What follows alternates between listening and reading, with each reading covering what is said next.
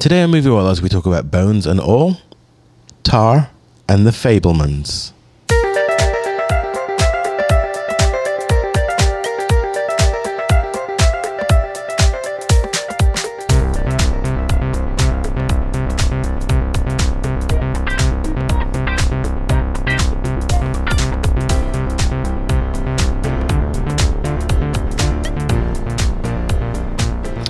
It's time for Movie Wallahs. Hi, this is Joe. Hi, it's Rashmi. And ESD as well. Movie Wallahs is your weekly dose of film reviews, movie news, and general banter in theatres, on DVD, online streaming, or in the back of an airplane.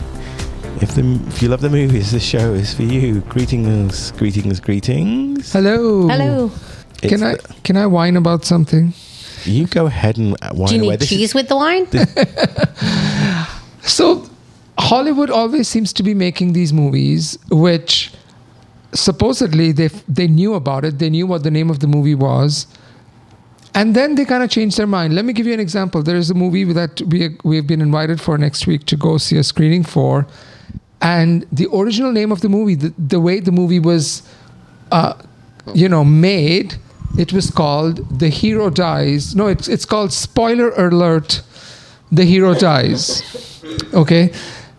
And then somebody in marketing, after the movie was made, realized, oh, no, we can't have a movie which says the hero dies. So what do? They just call the movie Spoiler Alert, which makes no sense. Why would you have a movie called Spoiler Alert? If you remember, a few years ago, there was a movie which came out called Blockers. Do you remember? Which had Leslie Mann Yeah, and with John the young Cena. girls, yeah. And the young girls. The original name of the movie was Cock Blockers. Right? They made it called Cock Blockers, and then they got cold feet saying, oh, we can't have a movie which has the word cock in it. So then it was just called Blockers. And Blockers makes no sense. Yeah. So I wish they would stop doing it. Just if you're gonna call your movie, Spoiler Alert, the hero dies, just stick with it. Just calling it Spoiler Alert makes no sense. Why would I go watch a movie called Spoiler Alert? Okay. Just makes me angry. In fairness, yes. Spoiler alert, the hero dies makes very little more sense. It does. It makes sense to me. It's like... I haven't seen the preview, so... It's funny. I mean, you did. You saw the advert last night, the trailer. Oh, I paid no attention to it. That's fine. Okay. But it was shown. Anyway, I got that off my chest. Good. I'm very happy. That was quite a rant, Yazdi. Yeah, straight into complaints on the podcast. Yeah. I'm not thankful for the way Hollywood I know. kind of gets cold feet at the last minute. But anyway. What is Movie Wallahs for if not catharsis? Correct. Yes. But if ever there was a movie title which was true to form, it is Bones and All. What a great segue. Yes. Yazdi. So proud of myself. I know. All right, we're not going to do a Netflix pick this week because we have three movies. 3 movies to talk about. So it is it is the season, so to speak, of heavy movie releases and workloads, and we're going to try and keep up with them. So, yes, let's get into Bones and All.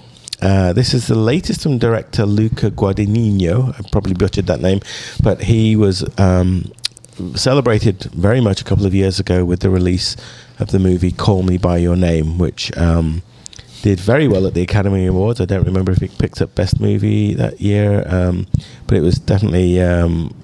I think he won Best Screenplay. Yeah, I know he got... I feel like he got an Oscar for something for that, and it was a movie that I think... unanimously. I think they picked up some Spirit Awards. Yeah. No, I know it was very celebrated. So he's back with the movie Bones and All, again with Timothée Chalamet as at the helm. Also stars Taylor Russell, Michael Stuhlbarg, Andre Holland, Chloe Sevigny, David Gordon Green. And I'll be brief in my review here of the background, which is Bones and All is a story of first love between Maren, a young woman learning how to survive on the margins of society, and Lee, an intense and disenfranchised drifter, a liberating road odyssey of 2 young people coming into their own, searching for identity and chasing beauty in a perilous world that cannot abide who they are. So I did not get to see this screener. Oh, Rashmi and Yazdi. Yes, you were not there. Did. Correct. So Joe was in the throes of COVID. I was indeed. So okay. Tell me what I missed. Yazdi, you want to go first? Sure. So look, I'm a through and through Luca Guadagnino fan. He kind of burst onto the scene for me, at least long before Call Me By Your Name. He made a movie called I Am Love, which has Tilda Swinton in it. And God, if I can recommend people watch a movie right now, it would be I Am Love. It's on Netflix. It's In the Italian language with Tilda Swinton speaking perfect Italian. And not only that, Tilda Swinton in that, not that this is about that movie, but Tilda Swinton in that plays a Russian immigrant who's living in Italy. So she speaks Italian with a Russian accent. Go figure. And she's she's Scottish, Irish? What is Yeah, she? Scottish, I think. She's Scottish. Anyway, I Am Love is visually one of the best films I've seen in my life, and we've seen a lot of visually amazing movies. He subsequently made Call Me By Your Name, which put him on the map. It put Timothée Chalamet on the map. And he then made a movie called A Bigger Splash, which, again, I'm begging people to go watch it. It's got Tilda Swinton, Ray Fiennes, Dakota Johnson, and Matthias Schoenaerts. Beautiful movie, so sexy, so full of Italian wonderfulness. Then he made Suspiria, the horror movie. He made the remake, and this is his latest movie, Bones and All. I'm just going to come out and say it because I think your one-line one-line summary of it did not say it. This movie is a romantic comedy it's a romantic movie about cannibals. Okay, so it's about two people who eat other people, and they are alone and adrift, and they eventually fall in love with each other. Oh my God. Oh my God, Yeah. indeed. It Because says there's- nothing about that on the Well, I Rotten think Tomatoes page. Well, it's inferred. Yeah. It's inferred. I did not care for this movie. It was a bridge too far for me to cross. It's so visually unappetizing, to say the least. Conceptually, if I separate myself from what I saw visually to what the movie's about, I get it. I completely get it. And I get it why it's a work of genius. But it was so unpleasant an experience for me. I could not get past what it is. Again, I understand what the movie's about, but this is not the best Guadagnino for me. So I too love the Love movie that Yazdi mentioned, and I too love Call Me By Your Name. Yes. And I thought the horror one that he did previously, Suspiria, Suspiria was remake. interesting Yeah. and visually Yes. stimulating. So this is kind of all of that in a bag. It's all those concepts. And I really enjoyed it because... You enjoyed it? Yeah, I didn't like the gory bits. But once I got past that, I actually felt that this is really at its core. It is truly like a coming of age love story. And yes, I didn't consider them cannibals. I thought this was a modern day take on a vampire because it's about... They don't enjoy eating it. Yeah. They have to eat it. Correct. It's and not- and that no. whole thing of heightened smell and being able to sniff others out and knowing what's going to happen. It felt like a more adult version of kind of Twilight to me in some ways. And I think it's got some really good twists and turns. But I really connected with those two characters. You did. Most people do. Yeah, I know. Most people say they haven't got chemistry. Bah humbug. I think they have. I think it's just about two people who are different to everyone else trying to survive in the world, which is really difficult for them to survive in. So how Is do it you... post-apocalyptic or anything like that? No. It's set in the 80s. It's set in the 80s. It's firmly set in the 80s. Oh my It's God. not cheesy 80s. But it's not cheesy, but it's very realistic 80s. It's not like, pop colored 80s at all. It's No, like it's the very back alleys and back towns. Most of the movie is a road trip. Yeah. So it's like going through the little small unforgotten towns of, little town USA. I kind of wrote here, it's really quite something. It's really quite an interesting, brave movie. And it's really unexpected, and it's not necessarily the horror that we think it's going to be, but it's a thriller. But more than anything, it's about trying to survive with something that is such a huge burden. And what if you find someone else that's living with that same burden? Aren't you connected to them? And if you meet other people like that, shouldn't you be connected to them? And how you just survive this huge burden. I mean, it's incredible. It's not complex in dialogue. It's not heavy-handed. It's like an unraveling. It's like a slow burn. I can talk about this for a long time. I think I really liked it for that. I didn't like the gory bits. And the gory bits, it's the best flesh eating I've ever seen on There's screen. no such thing. No, it's disgusting. Yeah, it is. So it's really realistic. So my point is, if you think that it all happens behind the shadows, it doesn't. It's there for you to see. This is what I get conceptually. Every vampire movie, every movie about Dracula which has been made, it's not really about people who drink blood. It's about anybody who is the other, right? It's about somebody who has to do something. It could be being gay. It could be being black. It could be about somebody who the world doesn't accept. And, all of the vampire movies are an allegory for this otherness, like where you have to do things in the shadows. You have to do things in the middle of the night. You literally cannot show yourself during the day because the world hates you. You will burn down under the threat of the hatred of the world. Literally, that's what every vampire movie is. And I think, so this is based on a novel. So Guadagnino did not imagine this. This is based on somebody else's imagination. But it takes this otherness to the absolute extreme. What could be more other than somebody who has to eat other humans? They don't have a choice. So to be very clear, they don't relish the experience. It's a burden they carry, right? This need to eat flesh is something that they are saddled with. So I understand at that level, it's saying, what do you do with people who are what could be a bigger burden than the need to eat somebody else, right? And exactly like you said, how terrifying it would be if you were that person, right? How much there's nobody else in the world. It's like me driving past the McDonald's and refusing a Big Mac. Right. I mean, honestly, I feel the urge, and I have to fight that urge. So metaphorically, yeah, I get it. Right. I get the desire. Right. And you can go months without eating one, but at some point, it's gonna call you back. And so how beautiful then that if you were to then find somebody else in the entire world who was like you. And so conceptually it works beautifully. And by the way, the movie has an amazing beginning. Nobody's going to watch this movie with a yawn, okay? You're going to watch this wide-eyed. Wide-eyed. And it's got an amazing ending, okay? It's got the most heartbreaking, brutal, whatever ending, which you'll be thinking about for a long time. But it just, the watching it, I wish it was more fantastic. I wish it was more like The Twilight or whatever. Oh, really? Well, because it was too real for me. Oh, right? I loved it, and it's so grimy. It's nasty. Dirty. It's dirty. nasty. Like he finds the dirtiest places to film because if you are the lowest of the lowest bottom feeder in humanity, if you're where the are you bottom going to eat someone? Yeah, you're not going to sit on your kitchen table with a knife and fork. So that's one thing. I think You're really intrigued now, aren't you? Well, the two of you are having such a visceral response to this movie. I had a very visceral response. It's really making me laugh. I didn't know if you noticed, but they gave us popcorn.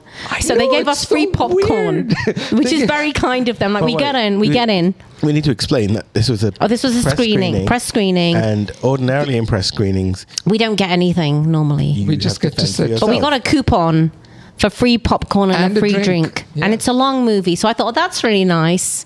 But it was quite difficult to eat your popcorn. I love the opening scene in the movie is so good. It's so good. I mean, in the first 10 minutes you find out what it's about, but it's so good. And then the other thing which I didn't care for is there are a few, so the whole point of the movie is it's about this group of people who find each other, who are, they're doing these horrible things and they find each other. And, Michael Stuhlbarg, who played Timothée Chalamet's father in Call Me By Your Name, if you remember. Yeah.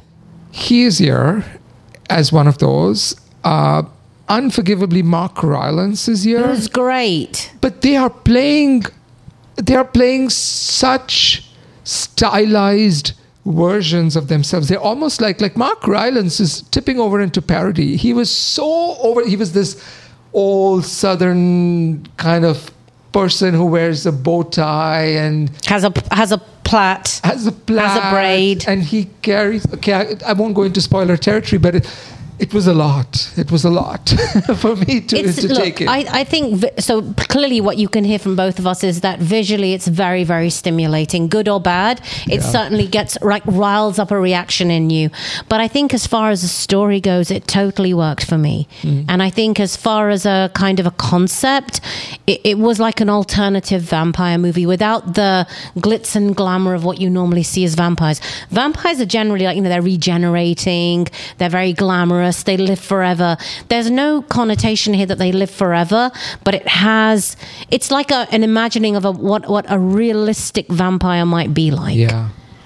It's very good. I mean, I have to say, I love this movie. And I can't stop thinking about it.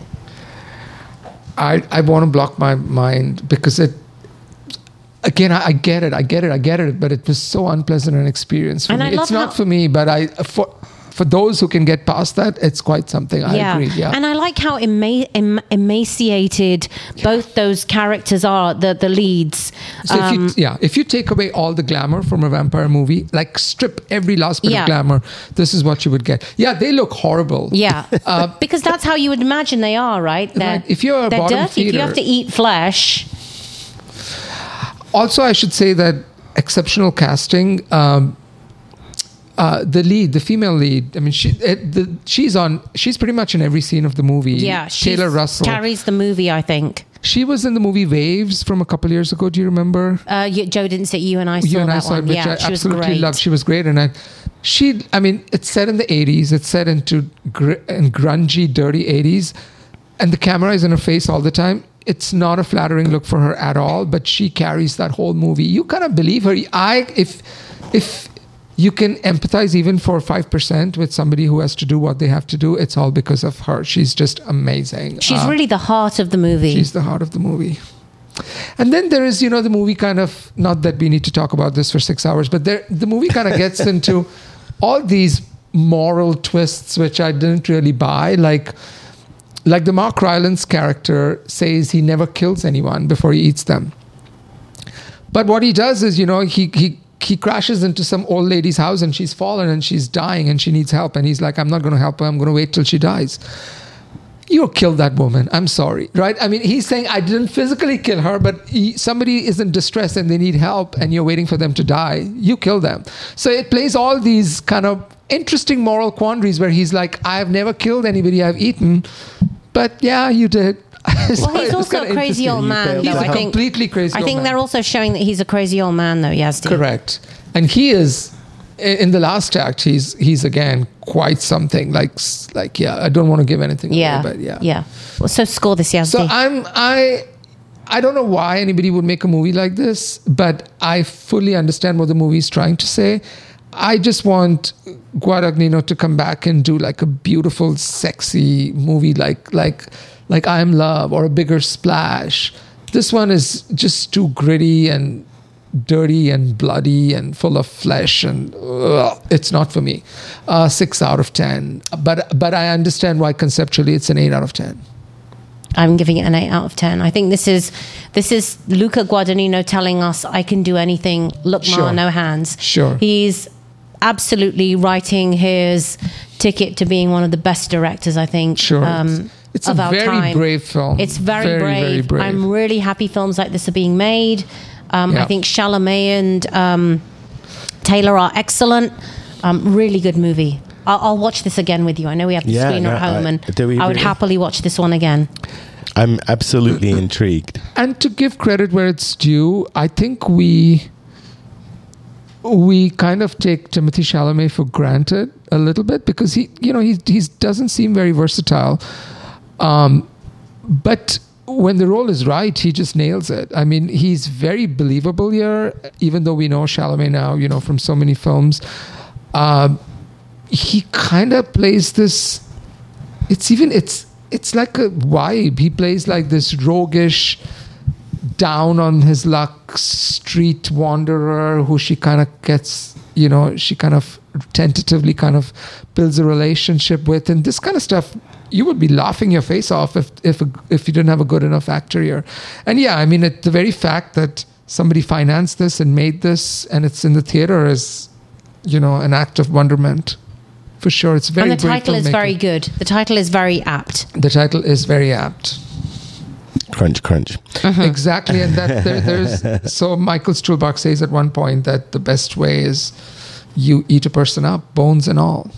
That's where the title comes from. So it's very good. Andre Holland is here. He plays her dad. Heartbreaking. Really good. Very good. Yeah.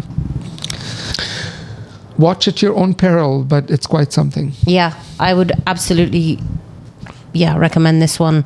For all horror lovers as a start, yeah. Yeah. All right. Let's move along. Movie number 2 is Tar. So who's telling us about Tar? So I can introduce Tar. So Todd Field was an actor for a long time in Hollywood. He wasn't doing very well. He was in a few movies. He was in... I think he was in the original Top Gun, or he was in a movie with Tom Cruise a long time ago. And then he decided to try his hand at writing and directing. And he started off as the director of the movie, if you remember, In the Bedroom, which had... do you remember that? It got... No, I didn't. What's her name? Melissa... Sissy Spacek was in it. Marissa Tomei was in it. And that movie got him a lot of fanfare. That movie was, nominated. And then he went on to do the movie Little Children with Kate Winslet. Amazing movie. And then his latest movie is the film called Tar. This is the first time that Todd Field has written a movie specifically for a character. And he's gone on record to say that it was written for Kate Blanchett. And if Blanchett would have refused it, that he wouldn't have made the movie. So this movie, he hasn't made a movie in 8 or 9 years. This is his movie, and it's set in the international world of Western classical music. And the film centers on Lydia Tarr, played by Kate Blanchett, who in the movie is widely considered one of the greatest living composer, conductors, and first ever female music director of a major German orchestra. And the movie, more than anything else, is a character study of this particular person and while doing so, it comments on many, many, many topics about how we live right now. So what do you guys think of Tar? So, it's really interesting to do a biopic about a fictional character, because this movie very, very much played out like a biopic. And so it has a very real feel and sense of place within the world. And I'll admit, the most compelling reason for me to recommend this movie to anyone is just to see an actor give a mind-blowingly just a spectacle of a performance here. This character is so real, so believable, so deep, complex. Kate Blanchett is just marvelous to watch here. But honestly, I found the movie...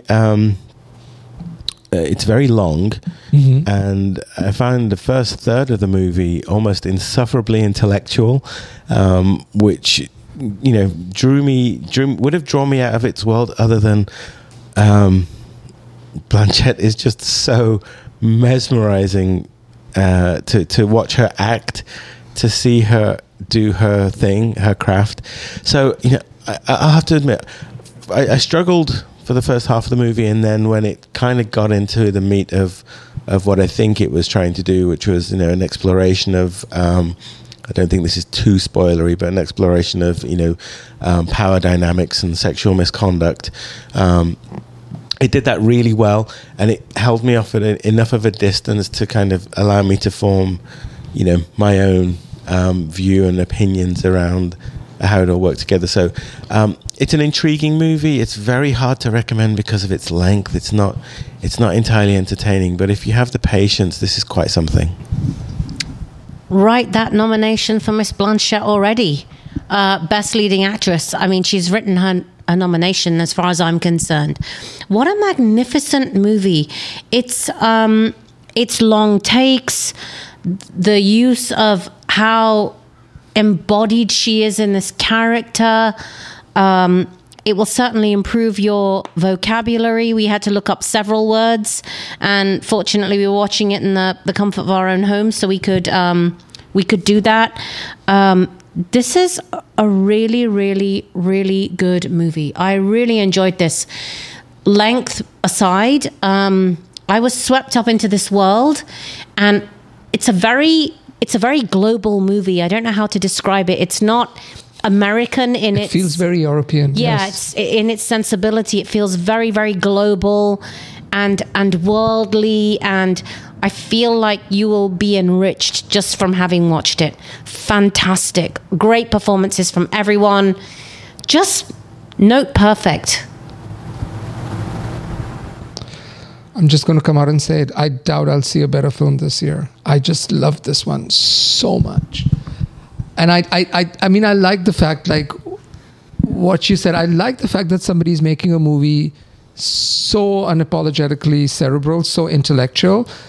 But even setting that aside, I like that it's so masterful, the movie is, in terms of how it's all put together, the music, how it never, through its long-running time, ever tells you how you should be feeling. It's just presenting the facts. And it's leaving out as much as it's telling you, because it would be easy for it to give you all the facts and say, okay, this person is a bad person, this person is a good person. But I love the fact that while I was watching the movie, at every given minute, I was playing this game of, is this a bad person? You know, I'm constantly playing this game of, you know, is what she did. So there's no fact, there's no doubt. She's a very arrogant person. She doesn't suffer fools. She very clearly uses her power and privilege to get what she wants done. And so that's where it gets into this whole sexual abuse and power dynamics and all of that.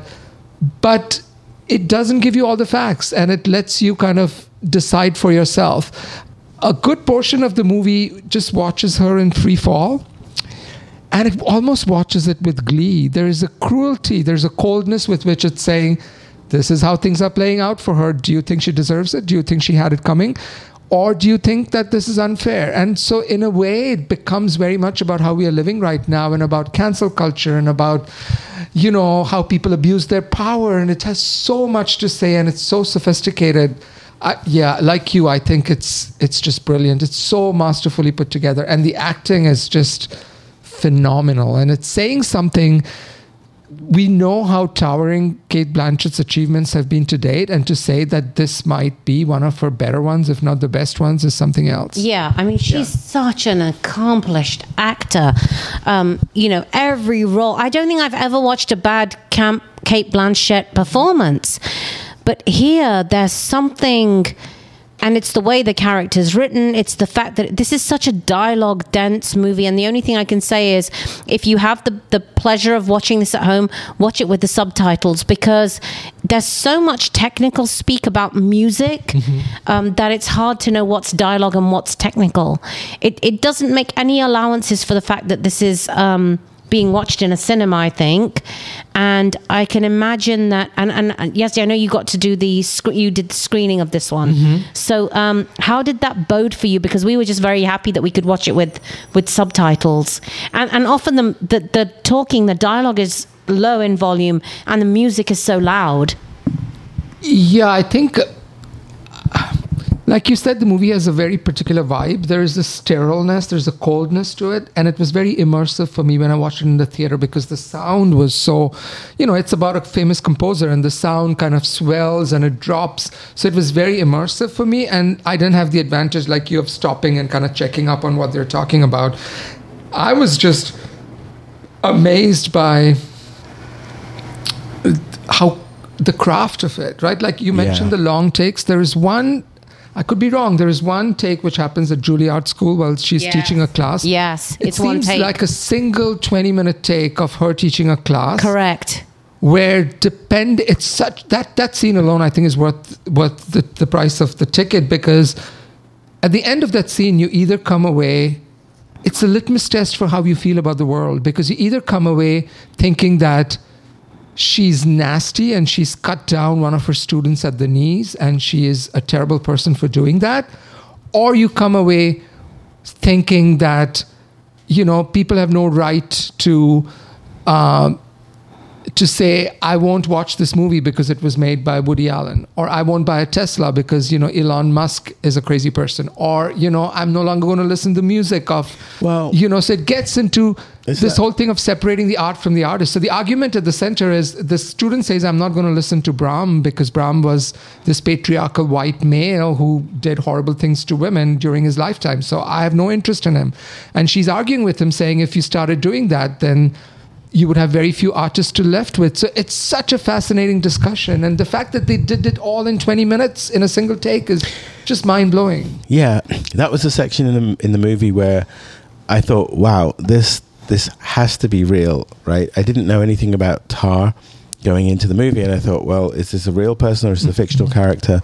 And that section felt so entirely organic, and Blanchett does something that an actor often fails to do, but shows you why she's just so masterful, because you can see the cognitive process at play, right? She's thinking about her responses. She's thinking about how to make her argument, and instead of seeing an actor recite lines, you can see her constructing this mental like and very intellectual argument, and it's because it's done it all in one take. It stops feeling like a performance. You immediately believe that you're in the presence of Lydia Tarr, not an actor playing this character. And that was kind of it's almost like a mic drop moment for a performer, because it's like, okay, I mean, what more is there to acting than what I've just seen? Like, that's just simply, there's like you said earlier, and there's not a better performance that I can even reference in my brain when I see something like that. I mean, everything else feels either forced or overplayed, or she's just masterful. Yeah, and then I literally can talk about this for hours, but there's this whole other subplot in the movie about, she has a lot of power, right? She's the leader and this very world famous conductor. So she gets to pick what pieces of music get played in their next program. And she picks this girl out of nowhere, this Russian girl, to kind of play the next piece. And it was fascinating to me, like, if you are a CEO of a company, I think it's impossible for you to ever be unbiased. How can you be unbiased? Because you are privy to what you know, and you cannot help but like who you do. I'm not defending what she does, and that's for every person to watch the movie and find out if they agree with Tar or not, and they think she's a horrible human being. But she uses her privilege, and some people think that because she has a sexual interest in that girl, which probably she does. I wasn't sure whether it was sexual or if it was more a maternal one, but whatever it was, she is giving this person a total jump up, So it's so fascinating to me to watch how people do that. And you hear all the time about people falling for their secretaries or falling for whatever. And this is the first movie which made me realize that, this, maybe it's foolish of us and too idealistic of us to expect that a person who is the president of a country, for example, will be completely objective. You cannot be. You will be biased in everything you do. So, anyway. It's like choosing furniture, right? You pick things that you surround yourself with things that you like, and so if you're in a situation where you're picking people, why wouldn't you surround yourselves with people that you think you will like? Right. And there's an impropriety argument made here, but there was certainly no lack of talent of the person who was selected, and they didn't explore whether or not she was the most talented of the picks. They just said that the bias was implemented because of a we'll call it a visual preference, or perceived by us as a visual. So, again, it makes all of those kind of arguments, which are immediately turned upon their head when, you see a movie like the one that I saw yesterday, which is She Said, the Harvey Weinstein movie, because you then kind of realize how that kind of power could be subverted. And again, this movie goes down that road, but again, keeps us at enough distance so that we don't know the full happenings much in the way the real world happens, right? We never actually know what happened behind closed doors. Exactly. We hear accounts, we hear rumors and hearsay, but we never actually get to see what happens behind closed doors. Yeah, because a lot of people are frustrated. So Richard Brody is a film critic for The New Yorker, and he's famously a contrarian. He will love movies that everybody hates. He hates movies that everybody loves. He has a withering review of Tar, which you should read, in which he says essentially that what the director is doing is that he's providing intellectual shelter for abusers. Those are his exact words. So he's saying this movie is just like waving at hands and saying some people can abuse and it's okay if they're talented. I don't think that's what the movie's doing. I don't think that's what the movie's doing at all. I think the movie's saying what you said, Joe, which is that you will never know somebody fully. You will never know the full facts. We are all always dealing with half-truths. And the movie kind of gets into this whole thing about Me Too, where somebody filmed this class, right? Somebody filmed the class where she was teaching this, and they edited it to make it seem like there was some sexual impropriety, when we watched it in real time and that was not the case. So they're saying everybody is complicit in this. People say, oh, this is cancel culture, this person, look at what they did in the class. But we don't know the full truth, and we are all being manipulated. So it's a really very, I think, refined, sophisticated way of looking at things. So, this is a topic I would talk about all day, because I think, Rashmi and I always get into these debates about, what is happening in the world right now, the impact of social media, how the outrage mob seems to be controlling everything. And let's face it, when attention is the social currency of a lot of these platforms, outrage is the one that keeps you engaged. So we're going more and more towards that kind of thing. And, this movie touches upon that. I mean, I don't think it's a full-on exploration of that, but it makes a very compelling statement about, if you had only seen this TikTok video, whatever it was that was seen, what your impression of this character was in the world is.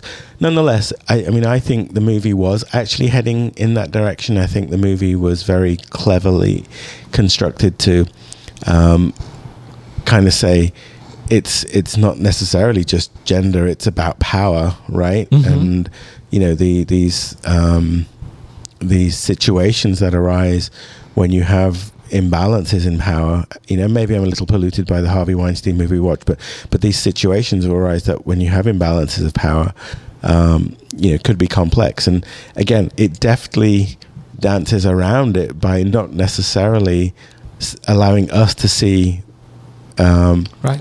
We see the abuse of the power that could lead to an opportunity that never actually does. So there's just so much to kind of tease apart.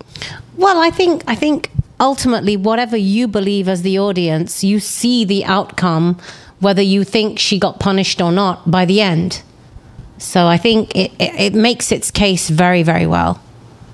Yeah. All right. Really good movie. I mean, I can sum this one up. This is a 9 out of 10. Almost, I want to give it a 10. This is a 9 out of 10 for me. 9 out of 10. I was trying to gently prod you guys along to watch this movie, because I'm scared if I beat at the drums too much, then, you would have very high expectations.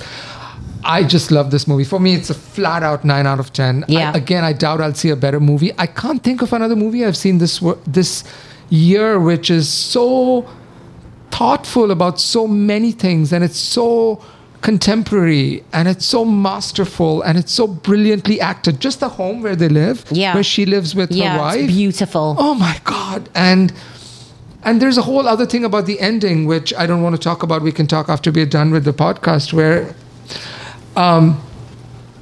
I saw it a particular way, and then I spoke with someone else, and they said something different. But it's just so rich, and it's so chewy, and it's so juicy.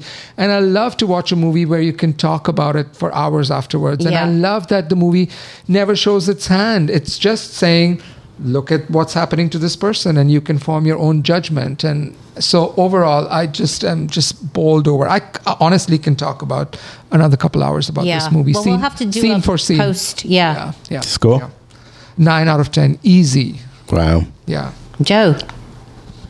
I came into this review with a 7 because honestly, I think it's. I really struggled for the first third to half of the movie, and I know that was necessary, but it was just so overly intellectual that I didn't find myself understanding or appreciating any of the things that I talked about that they were talking about, simply because it requires. I won't say I know a lot about classical music, but I know the hits, so to speak, and this is kind of a next level discussion of a topic where I think even if I had a degree in music, I would have had a hard time keeping pace with a lot of what was said here. So it just came across as overly intellectual, and that was kind of frustrating to me. So, but now that we've talked about it, and especially as I focus more on the second half of the movie where it explores a lot of these themes that we've been talking about, I'm going to bump that up to an 8. And that was a long way of giving the score, but I think this is a difficult movie. It requires some patience. I think if you're going to sit down, I said to Rashmi, I'm really glad that we didn't switch this on at 9 o'clock on a Friday night. Yes. When we had dinner and was like, let's pick a movie. Yes, agreed. Because this movie I would not have made it. I needed to watch this movie at 9 a.m. in the morning after my second coffee in order to hope to keep up with it. So. Yeah, but I think, isn't that what cinema should be? It should challenge you. It should provoke you. And I think this movie reminded me that we've kind of lost our way a little bit. I love that this movie exists. I don't want to watch some stupid, Spirited Away. That was the spirit. Spirited or whatever. Yeah. I mean, so I know what you mean, though. Yeah. Your score. I've bumped my 7 to an 8. Okay. And again, just be warned, it's very intellectual. So bring your A game, right? Don't sit down and relax to this. This is an active movie. It requires active watching. Okay, moving on then. Final movie of the week to talk about is The Fabelmans. And Rashmi, I think you're going to give us a background on that. I am. So young Sammy Fabelman falls in love with movies after his parents take him to see the greatest show on earth. Armed with a camera, Sammy starts to make his own films at home, much to the delight of his supportive mother. So this is, much has been said about this movie, The Fabelmans, as almost autobiographical from Steven Spielberg, who has written and directed this. And he's written this along with Tony Kushner. And this has a very handsome cast, which is led by Michelle Williams, Paul Dano, Seth Rogen, Gabrielle LaBelle plays Sammy Fabelman, Jeannie Berlin, and Julia Butters, amongst a whole host of others. And Joe and I haven't seen this one yet, Yazdi. We missed the screening due to illness, but tell us all about it. Should we rush out and see this one? Yes. A lot of people think that Spielberg's best work was his early work, when he did Jaws and E.T. and, so many of those movies, Jurassic Park, the ones which we consider classics.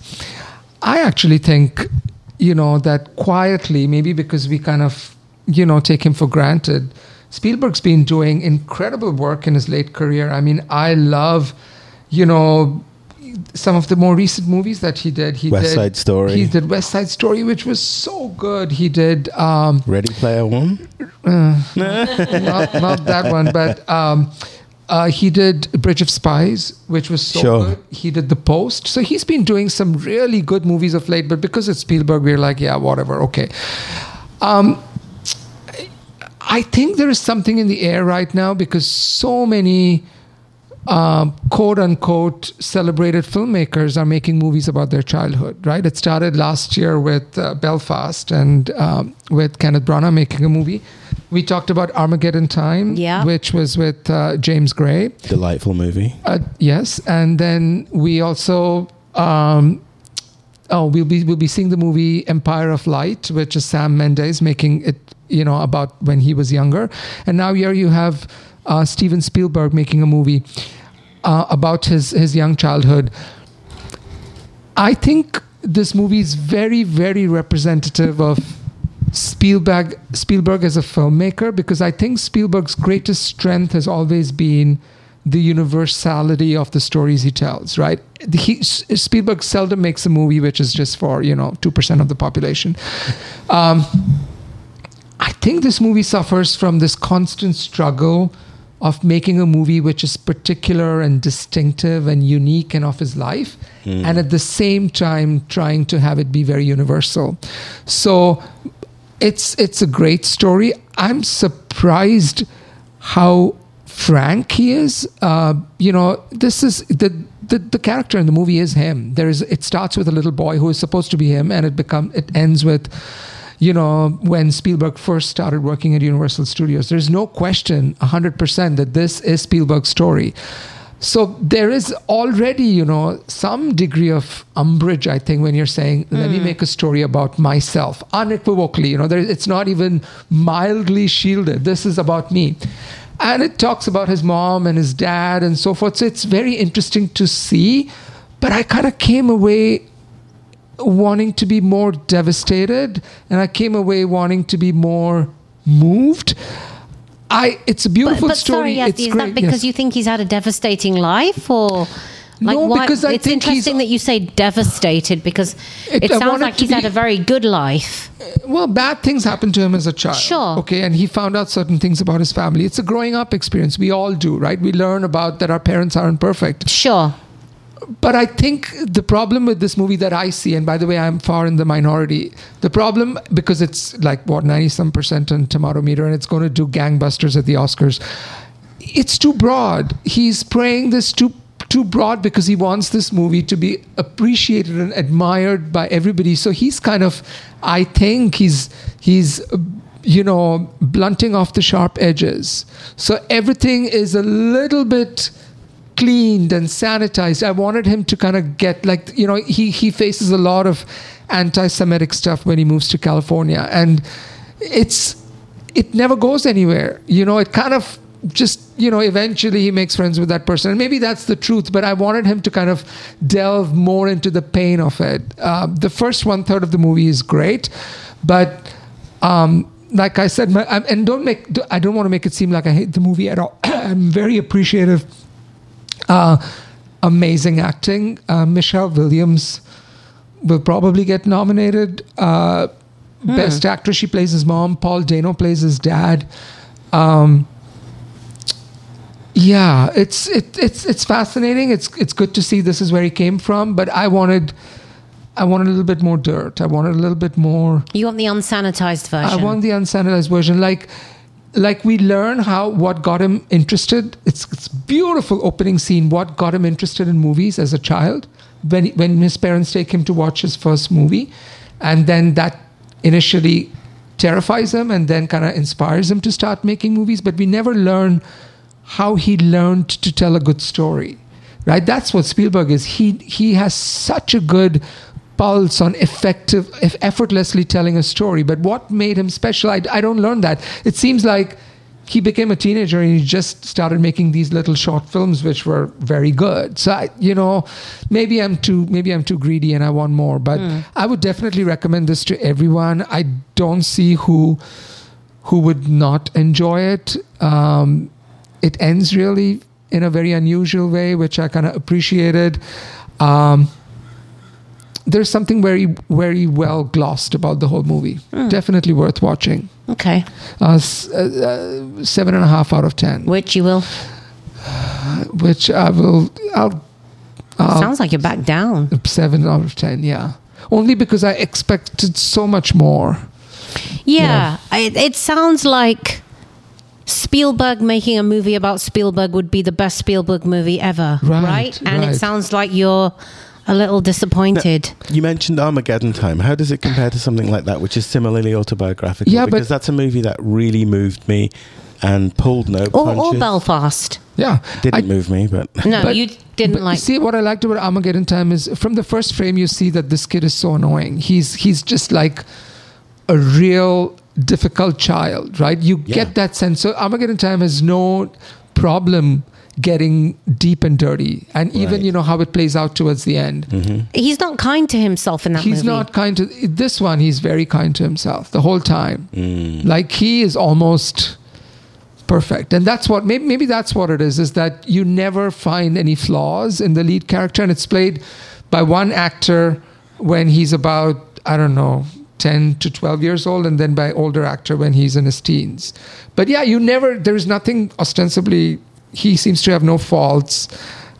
It's a little too Disney-fied, and I can understand again, because if he made a movie which was more sharp-edged and more kind of revealing, then maybe it wouldn't have the universality of it, right? People would be like, this is very uncomfortable, I don't want to watch it. There are things like, I'm not giving anything away, but he makes a short film, and then he sees when he's starting to edit that short film he's made, he starts seeing something. But in the movie, we see it like 4 times. It's like, okay, what he saw, which was hidden in that, when he's starting to piece it together, it's obvious the first time. I don't need to keep seeing it 4 times, but he doesn't trust his audience enough to kind of, he has to point it out, with a finger. Look, this is what he found in the film. So there's something, there's a little talking down to the movie's doing a little talking down, I think, just a little, for me at least.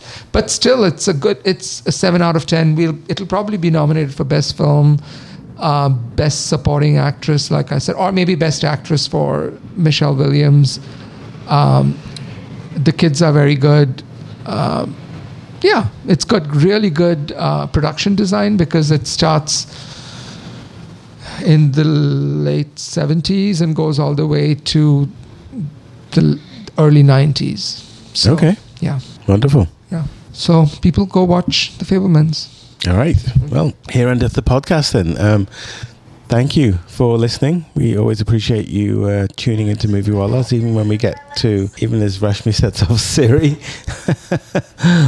Pay attention, Rashmi. It's the end of our podcast and you can't tune out yet. So thank you for listening. We really appreciate. I'm almost there with a new Movie Wallahs theme tune. I know, work in progress. So For the new year?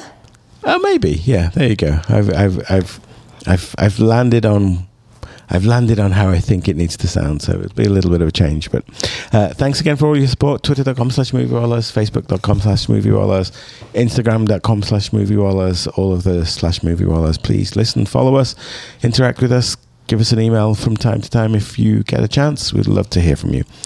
Until our next podcast, it's Too Many Movies, Too Little Time. A goodbye from me. From me as well, and Sawyer the dog, who has And been Sawyer the so dog. cute down here, by the way. She's Yes. a great podcasting buddy. Yeah, she's like on her belly asking for tummy rubs. Oh, is Yes. that right? Okay. Yes. That's her natural state.